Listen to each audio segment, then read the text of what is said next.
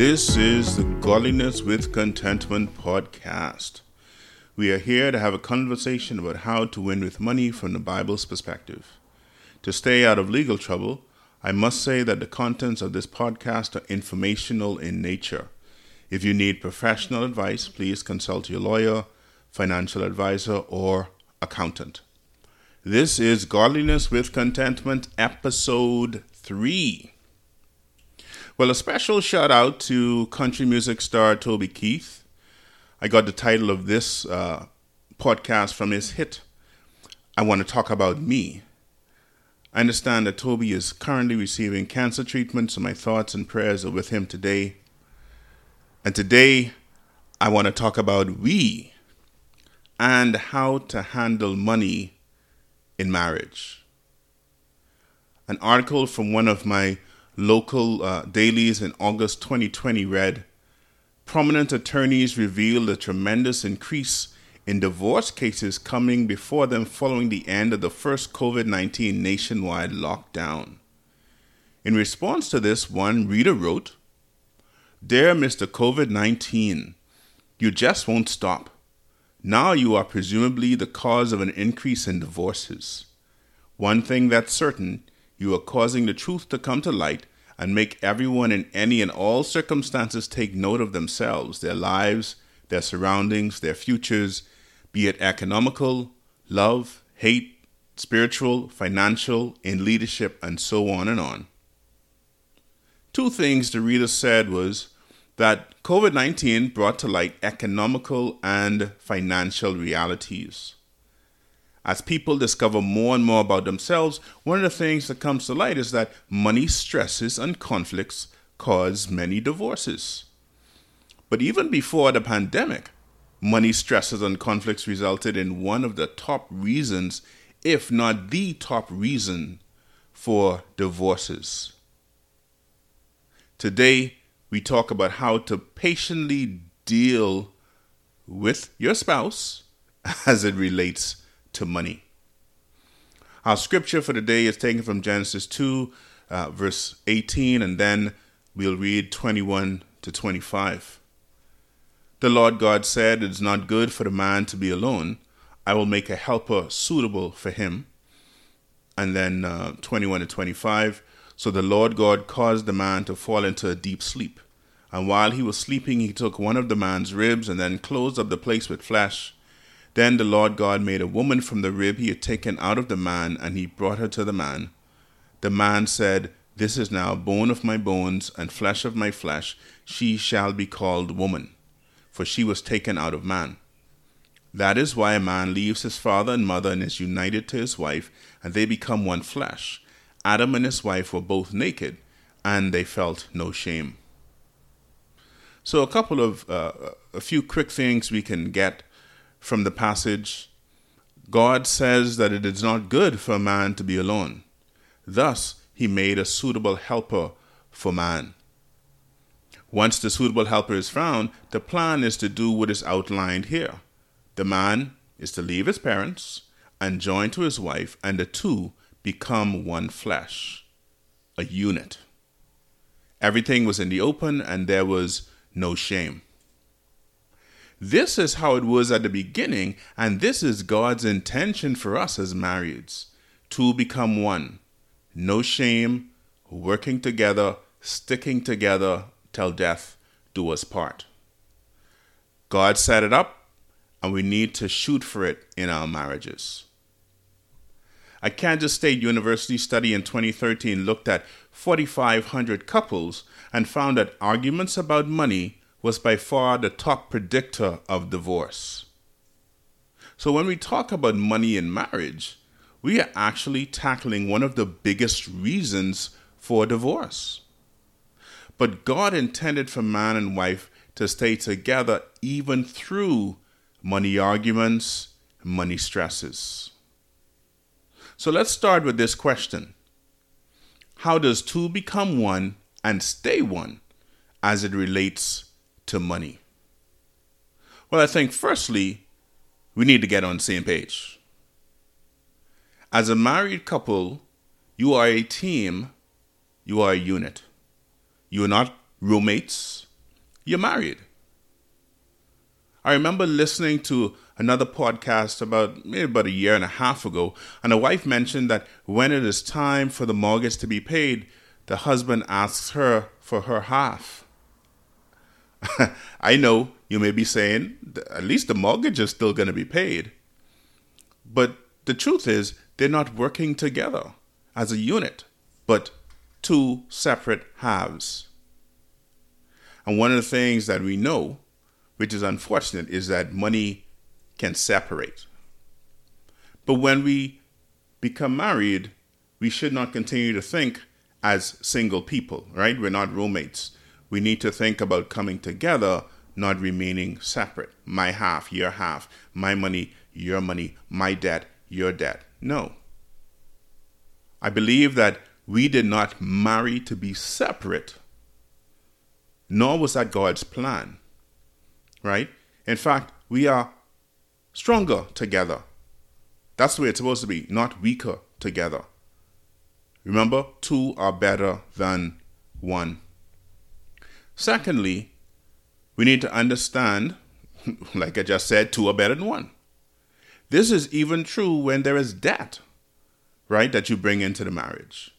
Now, clearly, this is something to talk about before getting married, right?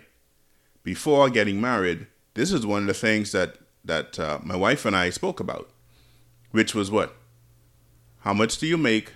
How much do you owe? We had intended to combine our finances, right? That is income and debt. So now her debt became our debt. My income became our income, right? Everything was combined. And I know that today that may sound scary for many people listening to this podcast.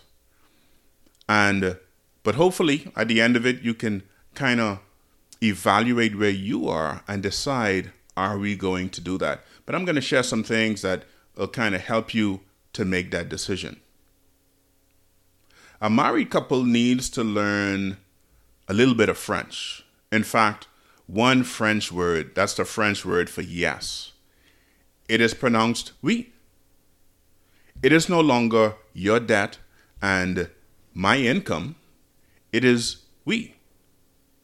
Together, we have a bigger shovel to pay off debt and to save, etc. So here's the warning. Combined finances work when each spouse is committed to the two becoming one. So when doesn't it work?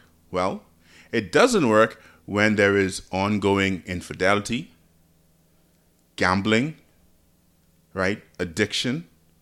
Of course, gambling can be an addiction. Other addictions like drugs, alcohol, or even perhaps abusive situations. So if any of these things are going on, then combining your finances is not going to work. And so before combining, what's even more important is that marriage counseling takes place and a lot of hard work gets put in. But now let's go through some of the practical aspects of talking about we and money, and if you go down that road of combining your finances if they're not combined already. Well, you want to share account details, right? That's bank balances, right? Of course, we talked about debts, how much, how long, when they're going to be paid off, that kind of thing. We also want to decide which accounts to close and which ones to keep open, right? And set aside a time to go into the bank or banks and make this happen, right? Where all accounts have both couples on them, right? Where there's any to sign, okay? Not both to sign, but any to sign.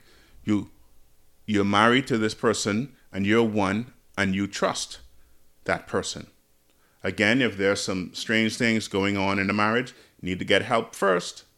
But once those are resolved, then you can come back to this place. But how do we work together? Here are some things I believe that are necessary. Humility. This comes from seeing ourselves as we are with all our weaknesses and strengths and not comparing ourselves to the other or even other people. Gentleness, right? Being considerate. We also need patience, right? Putting up with the other person, right? Our spouse, even when we are severely tried. And we need to bear with one another in love. No matter what the other does to us, we want nothing but their highest good. Difficult, yeah, I know. What does it mean?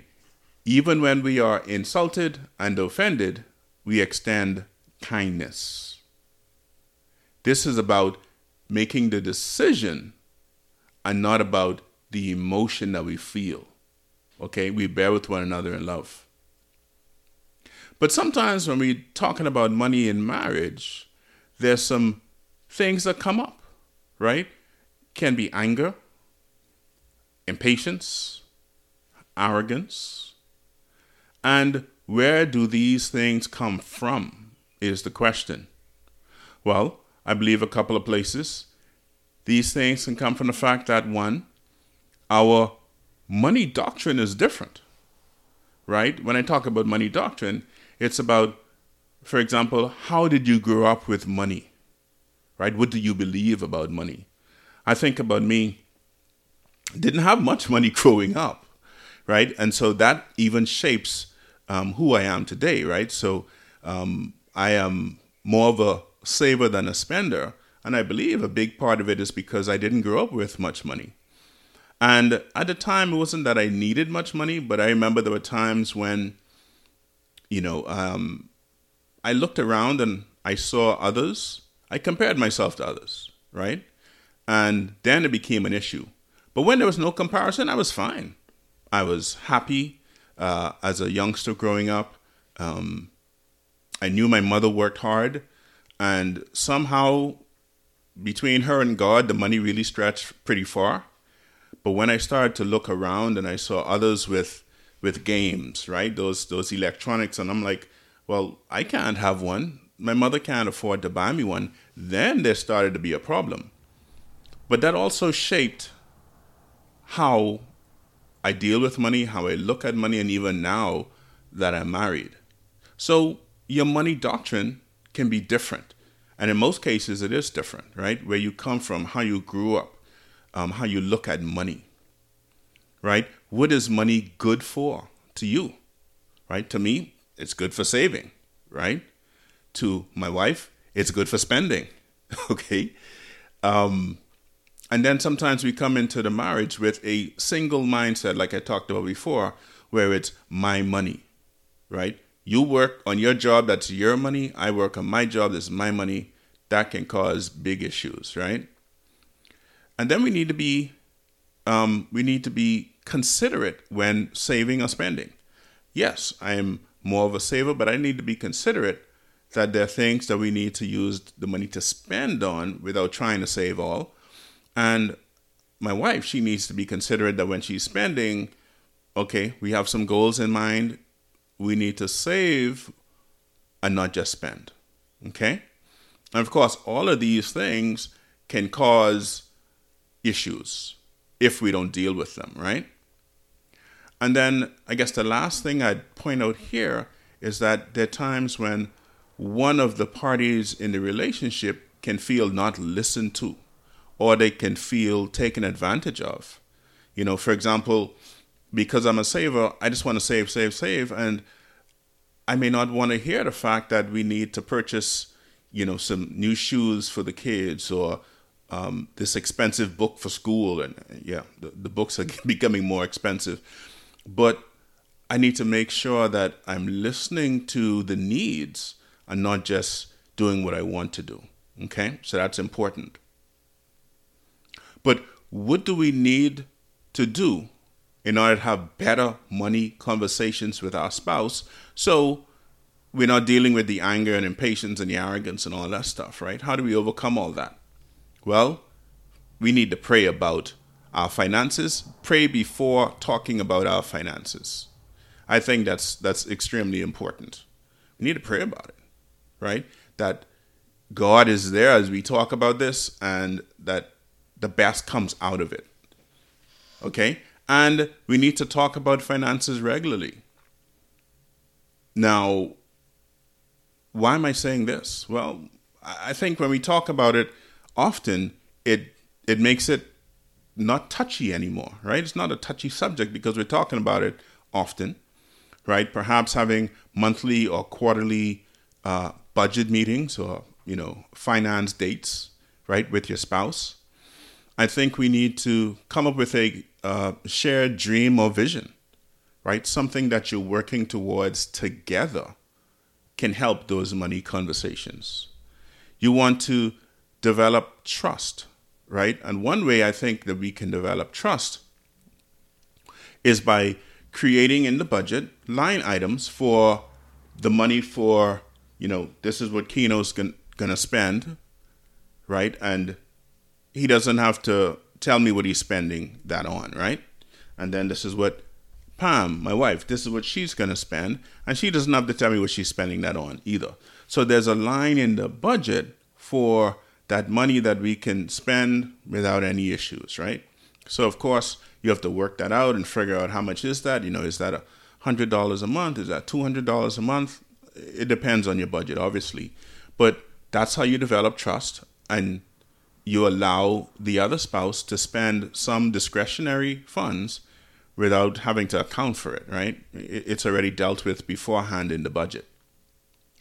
And I think one of the other things is you want to be open and agree about how much you give and who you lend to. This is one thing that can cause problems in the marriage relationship, right? Agree about giving. My wife, she's a giver, right? She's much more of a giver than I am. But if she's going to give a few $100s, I want to know. And not just know, but we need to agree upon it, right? And when it comes to lending money, sometimes either of us really can be the ones who want to lend to help people out. But there's certain things that I have in mind when it comes to lending, right? Because it's one thing to give money, but then something else to lend. Sometimes it's just easier to give, right? Because you don't think about anything, you give it and that's it. But when you're lending money, you need to know, when is the person going to repay me, right? And is it going to be 1 week? Is it going to be 2 weeks? And there's an expectation. But then also making sure that we agree upon this lending of money, because obviously it's going to affect both of us. It's going to affect the budget. It's going to affect what we can save that month, what we can give that month, etc. And so that's important. Be open and agree about giving and lending money. So back to something I said earlier. 2 shovels are better than 1.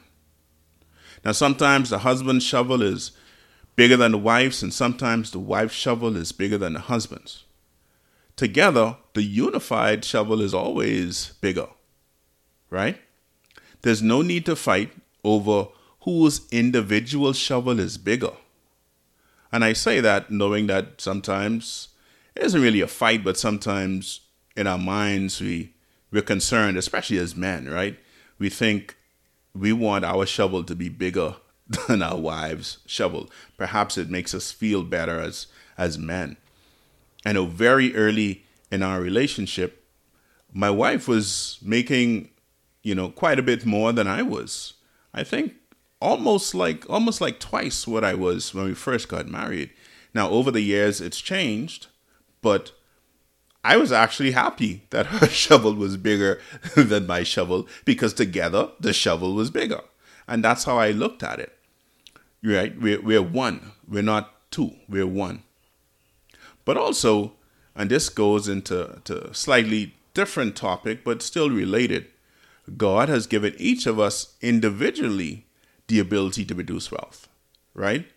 So on an individual basis, for the husband, for the wife, are you fully tapping into that ability that God has given you to produce wealth? I believe that when you do tap into it, then you get a bigger shovel, because you're doing what God has given you the gifts to do.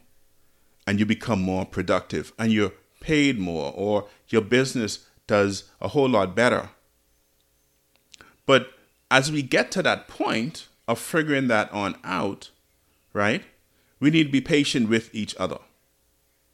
Now, I'm not talking about, doing anything crazy, and I'm not saying we need to be irresponsible, right? Work your day job until you get the dream job, right? This was something I have to preach to myself.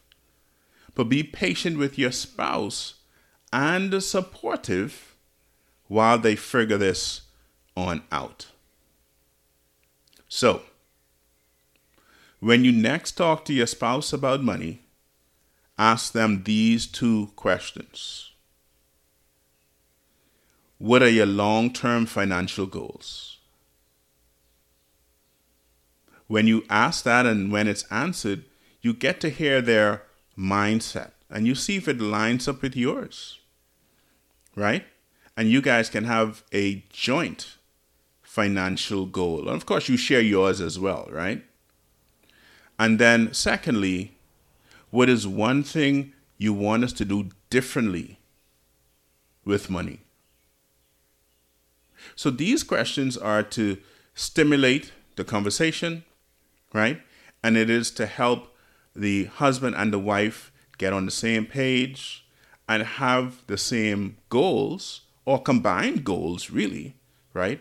As they go towards winning with money.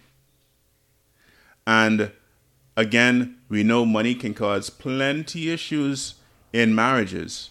And so we need to tackle it, but we tackle it through conversations. We tackle it through knowing what each of us thinks about money, how we deal with money. And you probably know it already, but sometimes it's just good to hear it from the other person. And let them tell you their money story, right? If you didn't get to talk about it before you guys got married or up to this point, let them talk to you about their money story, right? How was it growing up? Did they have money? They didn't have money, right? They came from middle class or poverty, or there was a silver spoon. All of that plays into who they are now. So that's a great conversation to have. So at this point, guys, this is all I have for you today. I hope you join me for my next episode along with your friends and family. Please let others know how to find it, right? This podcast, and get the help they need as well. This is Keno Hanna signing off. Check you later.